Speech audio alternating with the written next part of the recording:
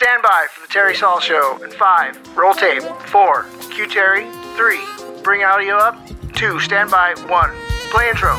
Stay tuned for the Terry Saul Show on Salem's original radio station, 104.3 FM and 1220 AM KSLM. Today's show is being brought to you by the Lulay Group, featuring Lulay's Car Connection, Don Lulay Homes, and Teresa Lulay's State Farm Insurance. Good morning, and welcome to the weekend show on Salem's original radio station, KSLM AM and FM. I am your host, Terry Saul, and I'm so glad that you joined us. Our guest today is my buddy, Captain Richard Chesbrough from the Willamette Queen. The last time you were here a couple of months ago, we were talking about your trip around the world on the Moon Mist. This was a sailboat. Is that what it's called? That's correct. Okay, and you decided to take the family and go for, well, you originally went to Hawaii, then you ended up going around the world, right? Correct. Yeah. All right.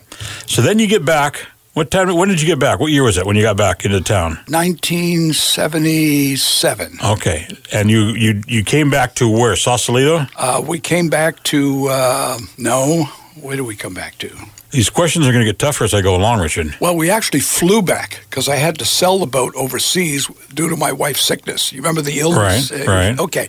So you sold the boat someplace overseas, and then you flew back in. Right. Now, how long were you back here in town before you decided to go out for another adventure? Yeah, because we flew back into the Bay Area, the San Francisco Bay Area. Okay. But it seemed like it was very shortly thereafter that we decided as a family, we enjoyed being on a boat so much. Why don't we find another boat big enough for us to live on a little more comfortably? Okay. So we went to a much larger boat, which we found in Los Angeles. That was called the Lady Free? That was called the Lady Free. At that time, it wasn't called the Lady Free. It was just called the Free, and we added the Lady to it. Okay. After we purchased it. And how big of a boat was it? It was a 102-footer, 160-ton.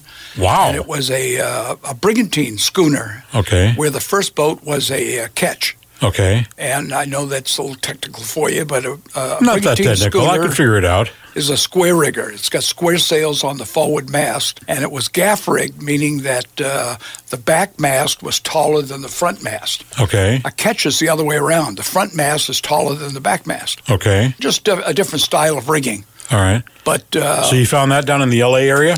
We found that in the L.A. area. It had been brought over from the Baltic Sea by the current owners of the boat, and we didn't know it at the time we bought it that the boat had been sunk in the Baltic during. Not the a good sign. Yeah, well, obviously we didn't suspect at all because it was a wooden boat. It was immediately brought back up. No damage was done. They probably had to repower it with a new engine. Sure. And that was years before we purchased it. Okay. And so when you go in down there and you're seeing this boat and I'm assuming you were married at the time? Oh yes. So you and wife number one go down there and you're looking at this boat. Now in the back of your mind, are you thinking, can this go around the world again? Are we feeling comfortable taking this thing around the world? That was not in the plans. What was the plan? The plans were as a liveaboard. Remember I mentioned we were talking about, because we had just finished this long trip. Right. So we were ready to settle down. We had to settle down, get jobs again, and get back financially on our feet. Right. And so we were just looking for something we could live aboard because it was fun. Where were you going to live on it? In Sausalito? Sausalito. Okay, right. Which is in the San Francisco Bay, across the Golden Gate Bridge, and it's right there off the right That's there. Correct. Okay. The cool thing was that the boat that we were looking at was all wood, and there is a marina in San Francisco, in Sausalito, that will only allow wooden boats. No fiberglass, no steel, no aluminum. Only wooden boats. All right. So it was ideally suited for what we wanted to do. All right. So you pick up the boat, bring it back to, I'm assuming you sailed it back to Sausalito. You're not going to get on I-5 and try and go that route. Yeah, correct. Yeah. Okay. So you're now in Sausalito. How long were you in Sausalito before you get the wild hair saying, let's just go on another little trip? Well, actually, let's see. It must have been 3 years, I guess we were in Sausalito. Okay. So you're there for a little bit of time. Oh, yeah. All right. Kids back in school? And the kids are back in school. Okay. Interestingly enough, that was tricky because the kids were on the ocean with us for 2.5 years prior to there. Right. So we didn't have any records of where they were schooled. I had to do a little dance and song and dance for the school district with their paperwork. And yeah, and I need to tell you that we have some officials out in the lobby right now that want to talk to you about this. Yeah, one of them had handcuffs, so you're going to be talked to about that. Okay. But so the best part was it was if they hadn't skipped a beat. Yeah. I mean, they probably didn't have learned to go so back much. a year. They learned a lot on the road. Yeah. A lot of reading. on the road, on the sea. On the sea, right.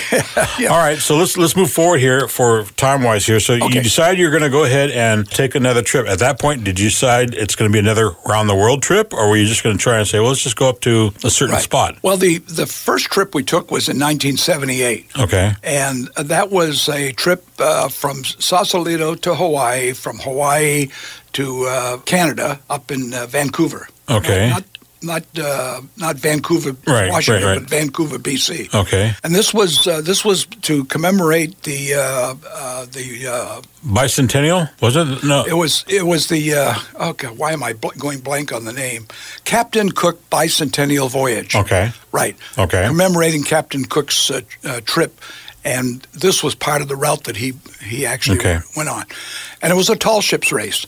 So So you were in a race? We were in a race. Oh, okay. And there were 13 tall ships all told. We were the first tall ship ever allowed to race with the big boys that was privately owned. All right. So this was a first, and I was kind of excited about that, just being that it was a first. So was it? Who was your crew? Was it just your family, or did you have to hire on some crew? No, we had to have 16 kids. Wow.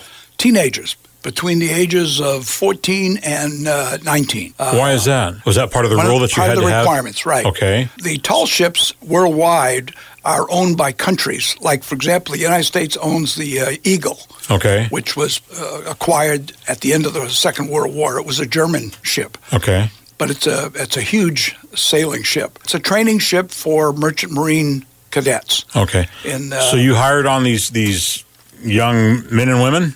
Well, we didn't hire them. Everything was volunteers. Okay, so you got your crew together. We had run an article in the paper, which you have a copy of there. Okay. That informed the public in the San Francisco Bay Area that we were looking for crew members that would be interested in going on this adventure with us. All right. So did you get some tough guys? We were inundated with requests. I bet.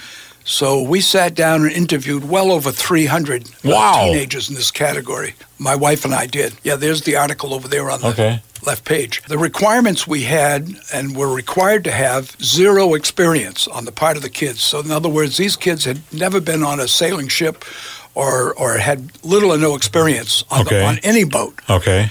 And because it had to be a training experience. And half were boys, half were girls. And we boiled that all the way down to 16.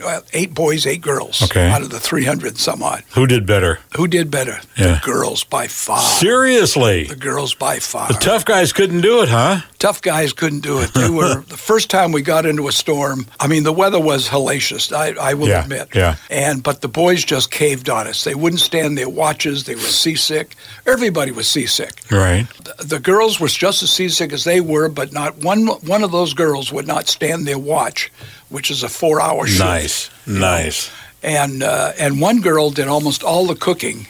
Even my poor wife was sick as a dog. Mm-hmm. But this one girl kept everybody fed because, when you're sailing out on the ocean, it's 24 hours a day. The boat is going. But when you're as sick as a dog, you probably don't want to eat very much either. Well, that's true because you're going to be getting rid of it real quickly, too. Yeah.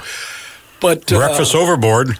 When we finally got to Hawaii, needless to say, we threw a big party on her behalf. Yeah, nice. And one of the boys, and I won't mention his name because it's a very famous family. Okay. Was the worst. I mean, he just was he wimped out on us. And his parents told us that they wanted to make a man out of him, and that was one of their motivations for having him on the boat. Right. He was not one of the kids that we had selected from our interviews. We were kind of saddled with him by the Bay Area Marine Institute. Right. Because their parents were such big donators. Okay.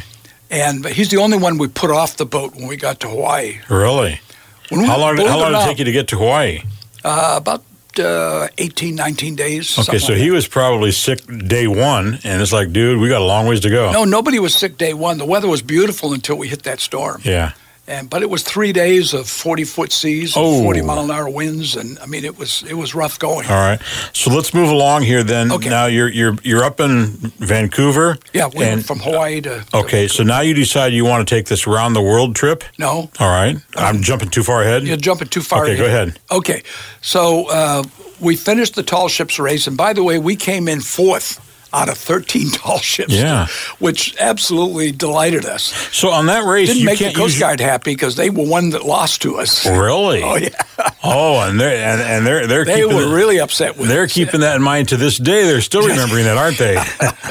Oh, yeah, we We remember won't you. go there, but there's a good suspicion there. So when you're having this race, you can only go by the sails. You can't use That's your correct. motor, correct? That's why the Coast Guard got disqualified. They use their motor. Absolutely. Ah, They didn't want to miss the parties. you Sure. know, and so, and a big steel boat like that, even though it's got lots of sails, if the wind is very light, they're not Nothing. going anywhere. You know? wow. So that's what happened. All right.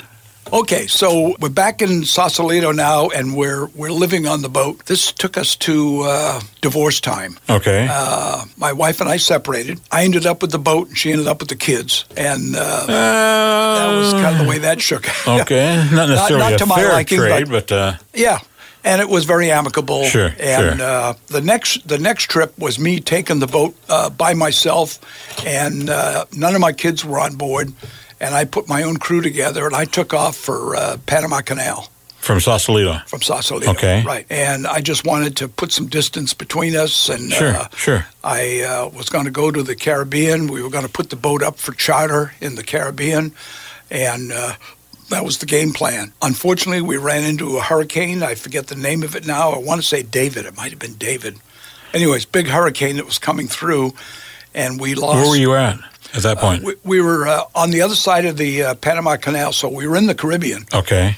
And we got not dismasted, but one of our main sail, the part that goes up in the air and holds the sail Right. diagonally, Right.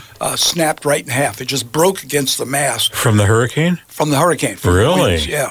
Were you on board when that happened? Oh yeah, absolutely. And I had a crew of there must have been about 12 other people with me Okay. on the boat.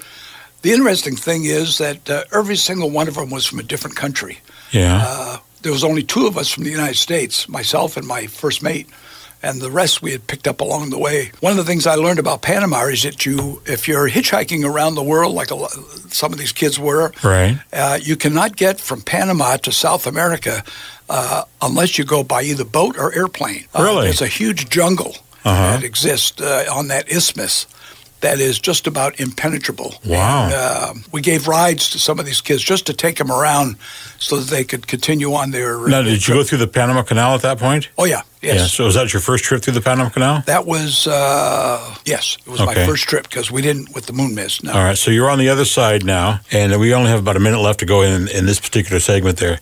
First stop was there's a group of islands called the San Blas, just on the Caribbean side of the canal. Okay. I got some great stories about San Blas Islands, but they're the home of the Kuna Indians, which is like the pygmies of Australia. Okay.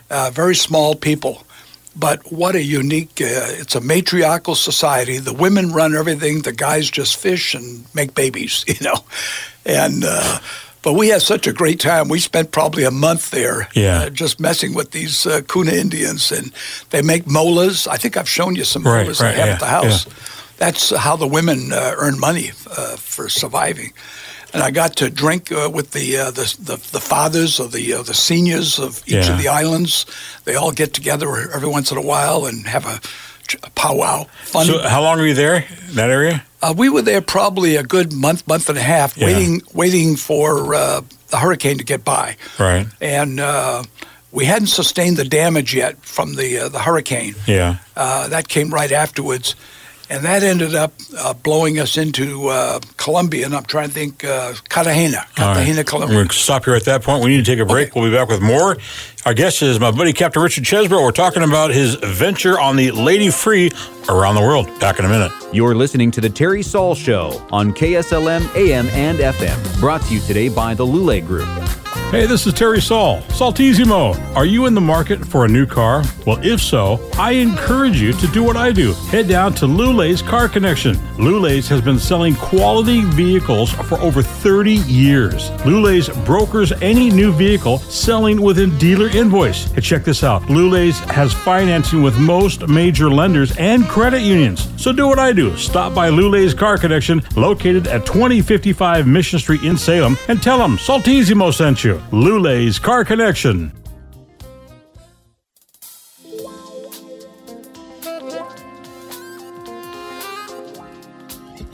We're back in 5, 4, Q Terry, 2, 1, you're on. Welcome back to the weekend show. We're talking with my captain buddy, Richard Chesbrough from the Willamette Queen. We're going to talk about the Willamette Queen here in a little bit. But first of all, you're now in on the Lady Free, and you're in the Caribbean? Caribbean. Okay. In the San Blas Islands. And you're just leaving there. Where'd you go? By the way, when we were leaving the San Blas Islands, the islanders absolutely loved us, all of us. We entertained them. We had a couple of people that were good singers and played ukulele and guitar. Mm-hmm. And so as a going-away gift, they gave us a live baby tiger. And I'm talking Wait a minute. A live baby tiger? A live baby tiger. On your ship, your boat? As a going-away gift. Why? Along with big stalks of bananas and all kinds of things. They didn't know what to do with the baby tiger. So what are you going to do with it? That's why I tried communicating with them, And suddenly that's where the language barrier comes in. Yeah. No coming in there. Yeah. No mas. So what did you do with it? So anyways, we thought, well, we'll just try to feed it and keep it alive until we get to wherever we You're go. on a boat. I know we're on a boat, yes. Did it have free running of the boat? It was too young for that. It was way too young to be separated from its mother. So where was the mother? Well, what they had told me was that they found the baby out there abandoned by the mother. I find that hard to believe. Yeah. I think what they did is they probably shot the mother. Yeah, mother was dinner. Because these islanders in the San Blas Islands are wonderful people, but they can also be very vicious when they get into the jungle. Okay. Probably remember a guy by the name of Noriega. Yeah. Heard of Noriega? He tried to capture these Indians because the women always wore gold. They had beautiful gold necklaces. They had gold rings in their noses. Really? In their ears. And Noriega was convinced that they had gold mines on the isthmus. Remember I told you how this isthmus is a jungle? Yeah. And Noriega sent troops in there to find out where these gold mines are. And, he sent in like squadrons of people. Nobody ever came out of the jungle. And that's because they met up with these San Blas Indians. Oops. And the United States actually came to their assistance one time when they asked for help against Noriega. Yeah. And the United States sent troops down there to help them out. And that's one of the reasons they loved us so much, because we were Americans. Right. Anyways, I sidetrack a little bit, but on one of those, and by the way, they had no water on their islands. So the only way they got water, drinking water, was they had to take a canoe over to the mainland from the islands, which are not that far away, and they would go up this river. I forget the name of the river, but they would go way upstream and get beautiful fresh water, and they'd put it in big buckets. And this is one of the things that the men did. Remember I told you it was a major... Boy, how often were they making that trip? A lot. At least once or twice a week. Yeah. And they would bring water back to the islands. And there were actually quite a few people living on these islands. Okay. But the islands were only a foot above water level. They were really right there. And I'm hoping they're all still there with global warming and sea rising, A fascinating culture. They practice voodooism, and I got to sit in on some real voodoo stuff. Well, that explains a lot. Yeah. And we had a great time. Yeah. The only thing we didn't like is the fact that they kept whipping us at basketball all the time. Yeah. And volleyball. They were little people, but oh my good, they were fast and they were good. That's funny. Yeah. So to get back to that tiger, what did you end up doing? The tiger. Off we go, and we realize after we're underway, what the hell do you feed a tiger? Of course, there was no internet back in those days or whatever. So we decided, well, mother's milk would be the best. So we had canned, what do they call that? Canned milk? Evaporated milk. That's what I was trying to think of. And so we diluted that. We tried that. It would spit it out. Didn't like it. And everything we tried, the damn thing would not eat. And really? We had a little rubber glove, and we cut a hole in the end and tried feeding it. So eventually it died. I mean, there was nothing we could do. If it's not going to eat, it's not going to survive. Right. And so we rolled it up in a mola and thought that would be fitting since it was a Panamanian. Right. And we did a burial at sea. Okay. And because I don't know what I would have done with this baby tiger, no matter where we went in. Right. They would take it away from us is what they would do. Sure. And put it in quarantine. That'd be the last year to see it. So you buried it at sea. We buried it at sea. And then we got into the hurricane. And then we were dismasted, or not dismasted, but we were crippled. So we decided there's no way of punching through to further into the Caribbean, so we turned right and ended up in Cartagena. So when the hurricane hit, you heard your mask break. Was it just like a crashing sound? Where were you when it happened? Well, it was horrific. I was at the helm at the time, and I was asking my crew to get the sails down. Okay. Well, in the case of square riggers, the sails don't go down; they actually go up because you have to rope them up to the spar that goes across. Okay. And if ever you've seen Master and Commander or some of those types of movies, you could see the guys standing up in the rigging. Yeah. You never see the captain go up there, though. You never see. Well, this captain has been up there many times. And the trickiest part, of course, is to get out on that spar, which is about the size of a small telephone pole. Okay. Going diagonal. You have to stand on a rope. And that rope, of course, is moving back and forth, but you're holding on to the spar. You're moving yourself out, and you're hauling this huge, heavy canvas up, and then tying it. You got to tie it around the spar up there, but it's all got to be done by hand. And it's scary because you're 85 feet in the air, and you're looking at the deck down there, which if you hit the deck, you're dead. Right. If you miss the deck, you're in the ocean, and you may or may not be pulled out. Who knows? But everybody made it. We did fine. The trouble with the one that snapped in half was that you couldn't climb out on it anymore because it was broken in half and it was swinging in the wind and it was banging against the main mast, and the wind was still howling, and so we ended up having to cut it loose and lower it down, and that was probably the most difficult thing I've ever done. With our final minute that we have here, how do you replace it? I mean, you're out in the middle of well, that's why we had to get to a port where there was some facilities for another pole that you can get. Right. Okay. So we didn't know ahead of time where we were going to go, but Cartagena was the closest port, and because it's a marine port, that's where the Spanish used to go in and out, bringing their gold back in the 1800s or 17, whenever all that gold stuff was going on. So, but we figured they must have lots of boats there. They probably have people that service them and work on them. And did they? They did. It was a very unique order. We need a spa that goes, horizontal, not vertical. Right. So who had to install it? You guys didn't install it. They installed it. It was both of us did. Okay. Our guys as well as them, but it took months to get it done. All right, we need to take a short break. When we come back, more with today's special guest, my buddy Captain Richard Chesbrough from the Willamette Queen. We'll be back in just a few minutes. Stick around. You're listening to The Terry Saul Show on KSLM AM and FM, brought to you today by the Lule Group.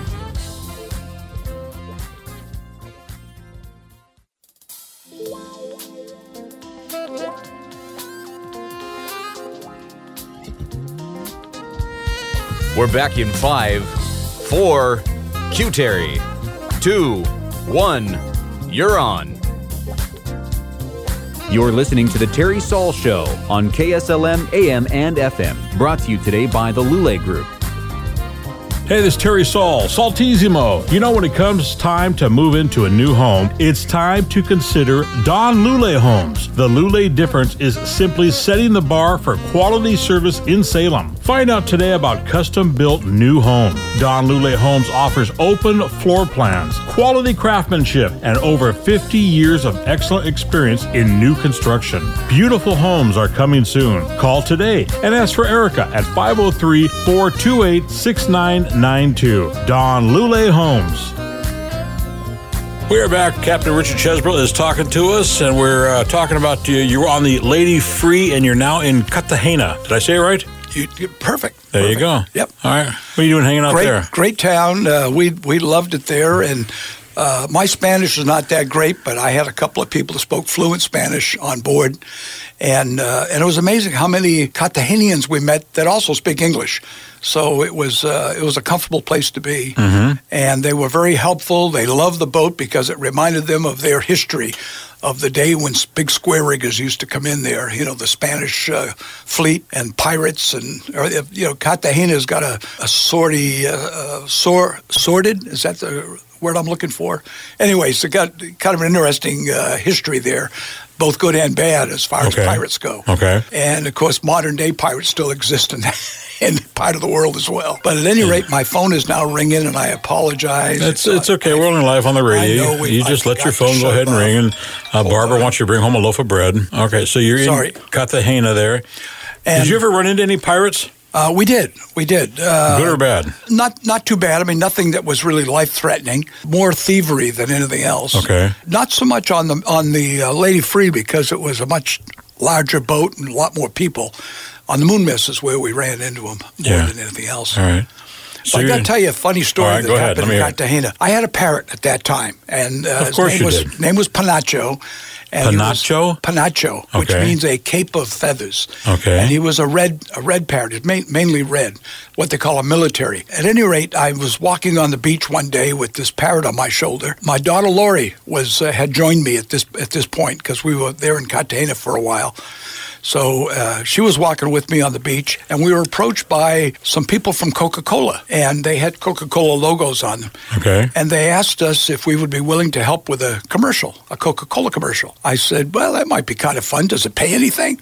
Oh, yeah, we'll pay you for it, At the time, we didn't realize how little we were going to get paid.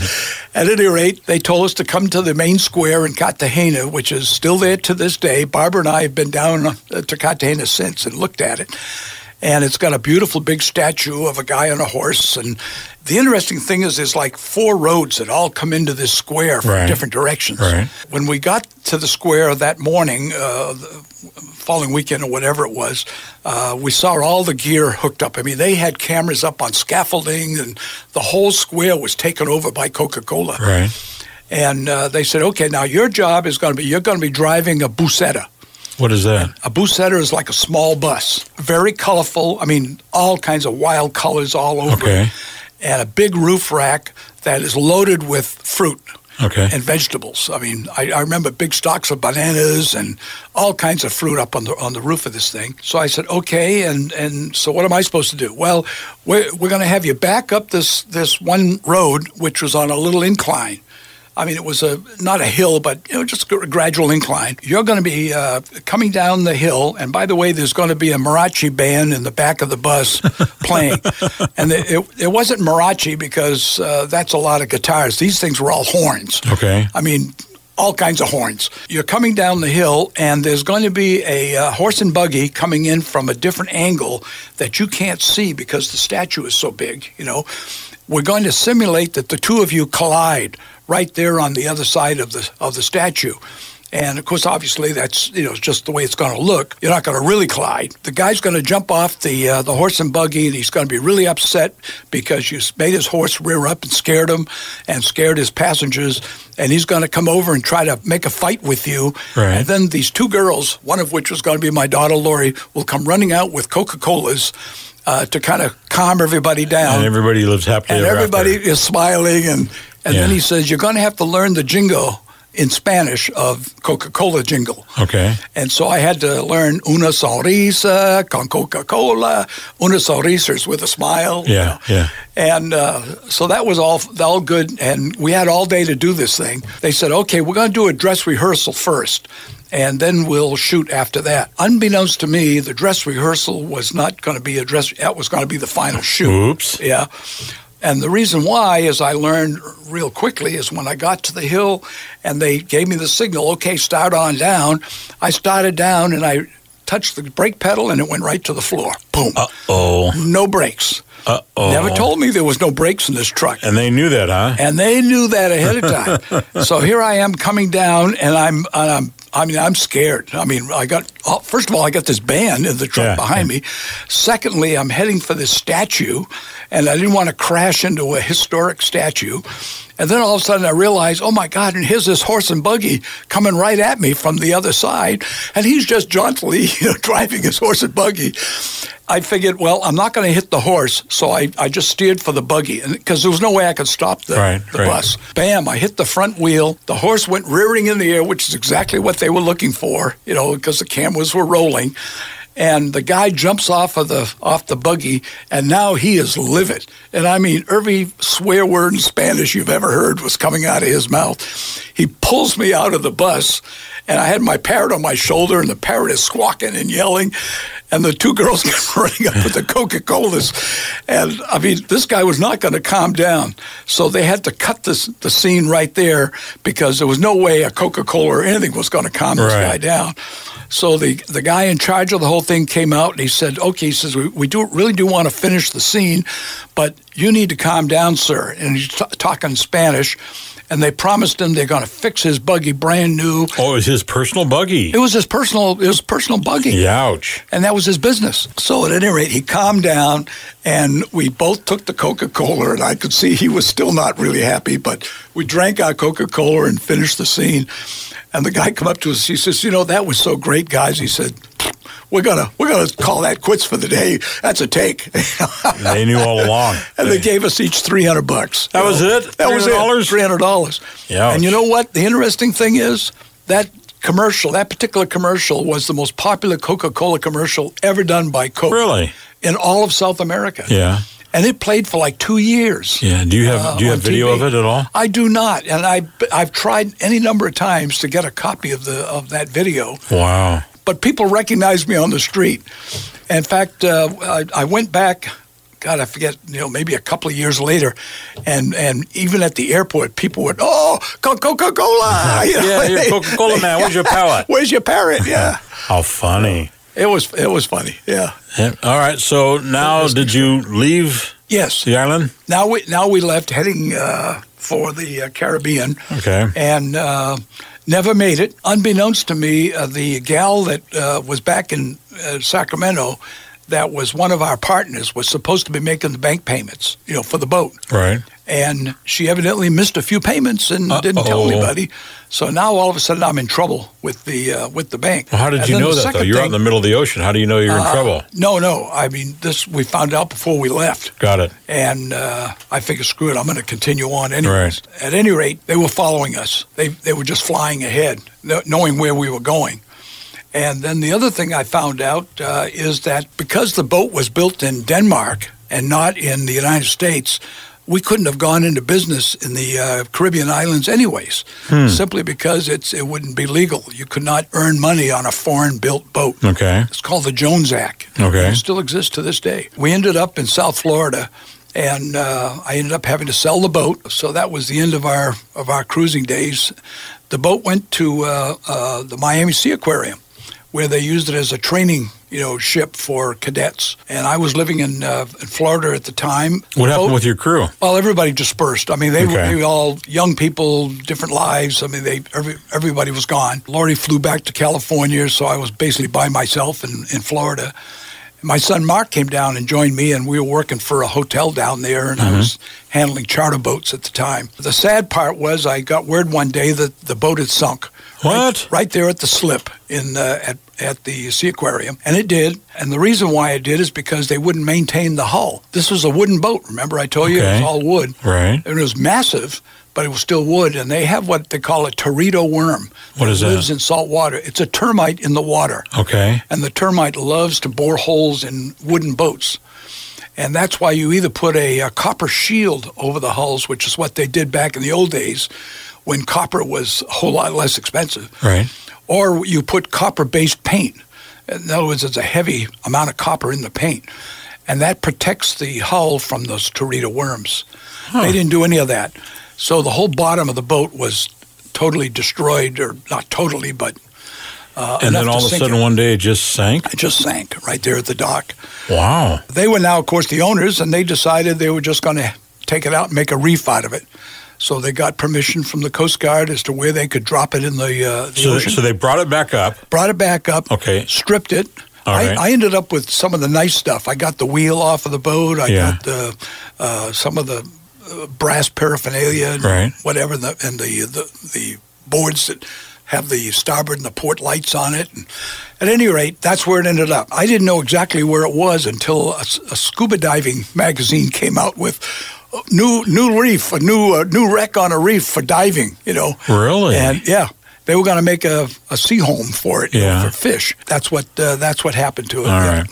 We need to take a short break. When we come back, our final segment with our today's guest has been my buddy Captain Richard Chesbrough from the Willamette Queen. We're going to talk about the Willamette Queen. It's up for sale. And we'll be chatting with him about that in just a few minutes. You're listening to The Weekend Show, 104.3 FM, 1220 AM. We are KSLM. Back in a little bit. You're listening to The Terry Saul Show on KSLM AM and FM. Brought to you today by the Lule Group.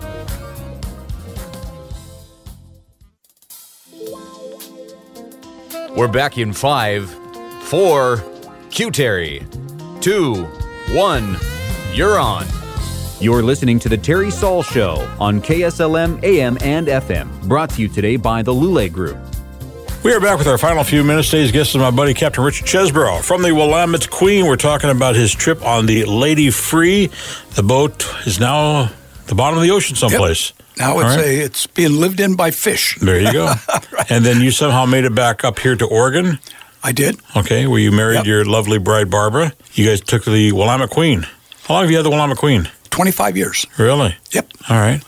And you've decided after 25 years, it's time to, people don't realize, and I do it because I know you so well, that running the Willamette Queen is not an easy task. I mean, you're constantly hauling stuff down, hauling stuff back, because you've said this many times, you don't have a refrigeration system down there that you can keep food stored in for weeks upon like restaurants do. Correct. And, we buy fresh for every cruise where we're serving food. And you also have to bring water on board and take sewage off board and stuff. So you guys are constant, and gas and the fuel, absolutely. So it's not it's got a 500-gallon fuel tank. That's a lot of fuel too. And you have to haul 5-gallon jugs, jerry jugs. Yep. Really.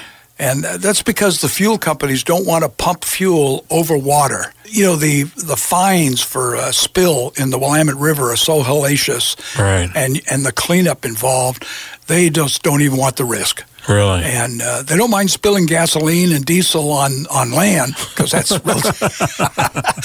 it's relatively easy to fix up. But if it's on a creek where that creek is going to flow into the river, then it's a much more major problem. Now, the last time that you went dry dock, you went across the river there, and I remember watching that your boat come out. And when you actually are standing next to that thing and it's out of the river, it's pretty good sized little puppy there. It is. It's a good sized boat. It's much more impressive. We have people tell us that all the time, just coming down to the dock, because they've only seen the boat from the bridge, before, or driving across or whatever. But it's now one of the things that you do on the Willamette Queen is that you perform weddings, and some of the more spectacular and beautiful weddings I've ever seen you guys have done on the Queen. And one of the things you like to say is that you've married over 300 women. 400. 400. Okay. It's gone up since I talked to you. Apparently it has. But you actually can perform the ceremony because you are a ordained minister there. Okay. Yep. Kind of like a judge. I don't have a church or anything like that, but I'm licensed to perform weddings. Absolutely. Yeah, you got the boat. Now, when you perform, by the way, you can marry people as a captain, as a licensed captain, if you're on the ocean and you're in international waters. Okay. However, it doesn't apply as soon as you're on a river or inland at all. Then you have to have the ordination, they call it. Okay. Yep. You have all kinds of events coming up all the time. Next one come up is Mother's Day. You got a huge Mother's Day event. Yes, we do. And what's going on with Mother's Day? Mother's Day is always a sold-out event. Right. We're over half sold out already. So you better call. If anybody out there is interested in showing Mom a real fun experience and a memorable experience. And by the way, we are now the only operating riverboat in the whole state of Oregon. Really? Yep. We used to have hundreds of those river boats here in Oregon, and now we are the last remaining one. Not from the era of the 1800s, because our boat was built in 1990. Right. But as far as an authentic paddle wheeler, the only other one was on the Columbia River, and that went out of business last October, I believe. Okay. So now we're it. So it's pretty unique. You've told me before that there's a lot of paddle wheel boats that have sunk over the last 100 or so years. All of them. Okay, in the river there. Yeah. Are they still there? They're still there. Really? Just in our area of the river, say between Newburgh and Eugene, there's 55 of them laying on the bottom somewhere. Wow! Can you see 9 of them are right in Salem? Can you see them as you go over it at all, or is it just the only one I've seen at all was down in where was I? I forget the name of the little. It was in the Dayton area. Okay. On a little tributary there. Yeah. So you can still see a chunk of it sticking out of the water. All the wood is usually gone. It's usually just pieces of the metal, right. The boilers or the engine or something. Wow. There's a guy that lives in Kaiser who has drug a lot of that stuff out of the river, right near the Kaiser Rapids. The metal pieces, chunks of engines and whatever. He's got them in his garage, and it's quite a collection. Amazing. Amazing. Yeah, the Willamette Queen has been a very successful business operation. We'd love to see it stay here in Salem, and we're trying to find a suitable couple like Barbara and I. It's an ideal husband and wife business. It doesn't have to be. It doesn't even have to go up and down the river. It can be just a dockside. So you decided it's time. You've been running it for several years, and you've been a captain for God only knows how many hundreds of years. Yeah. And so it's time that you want to enjoy some retirement time now.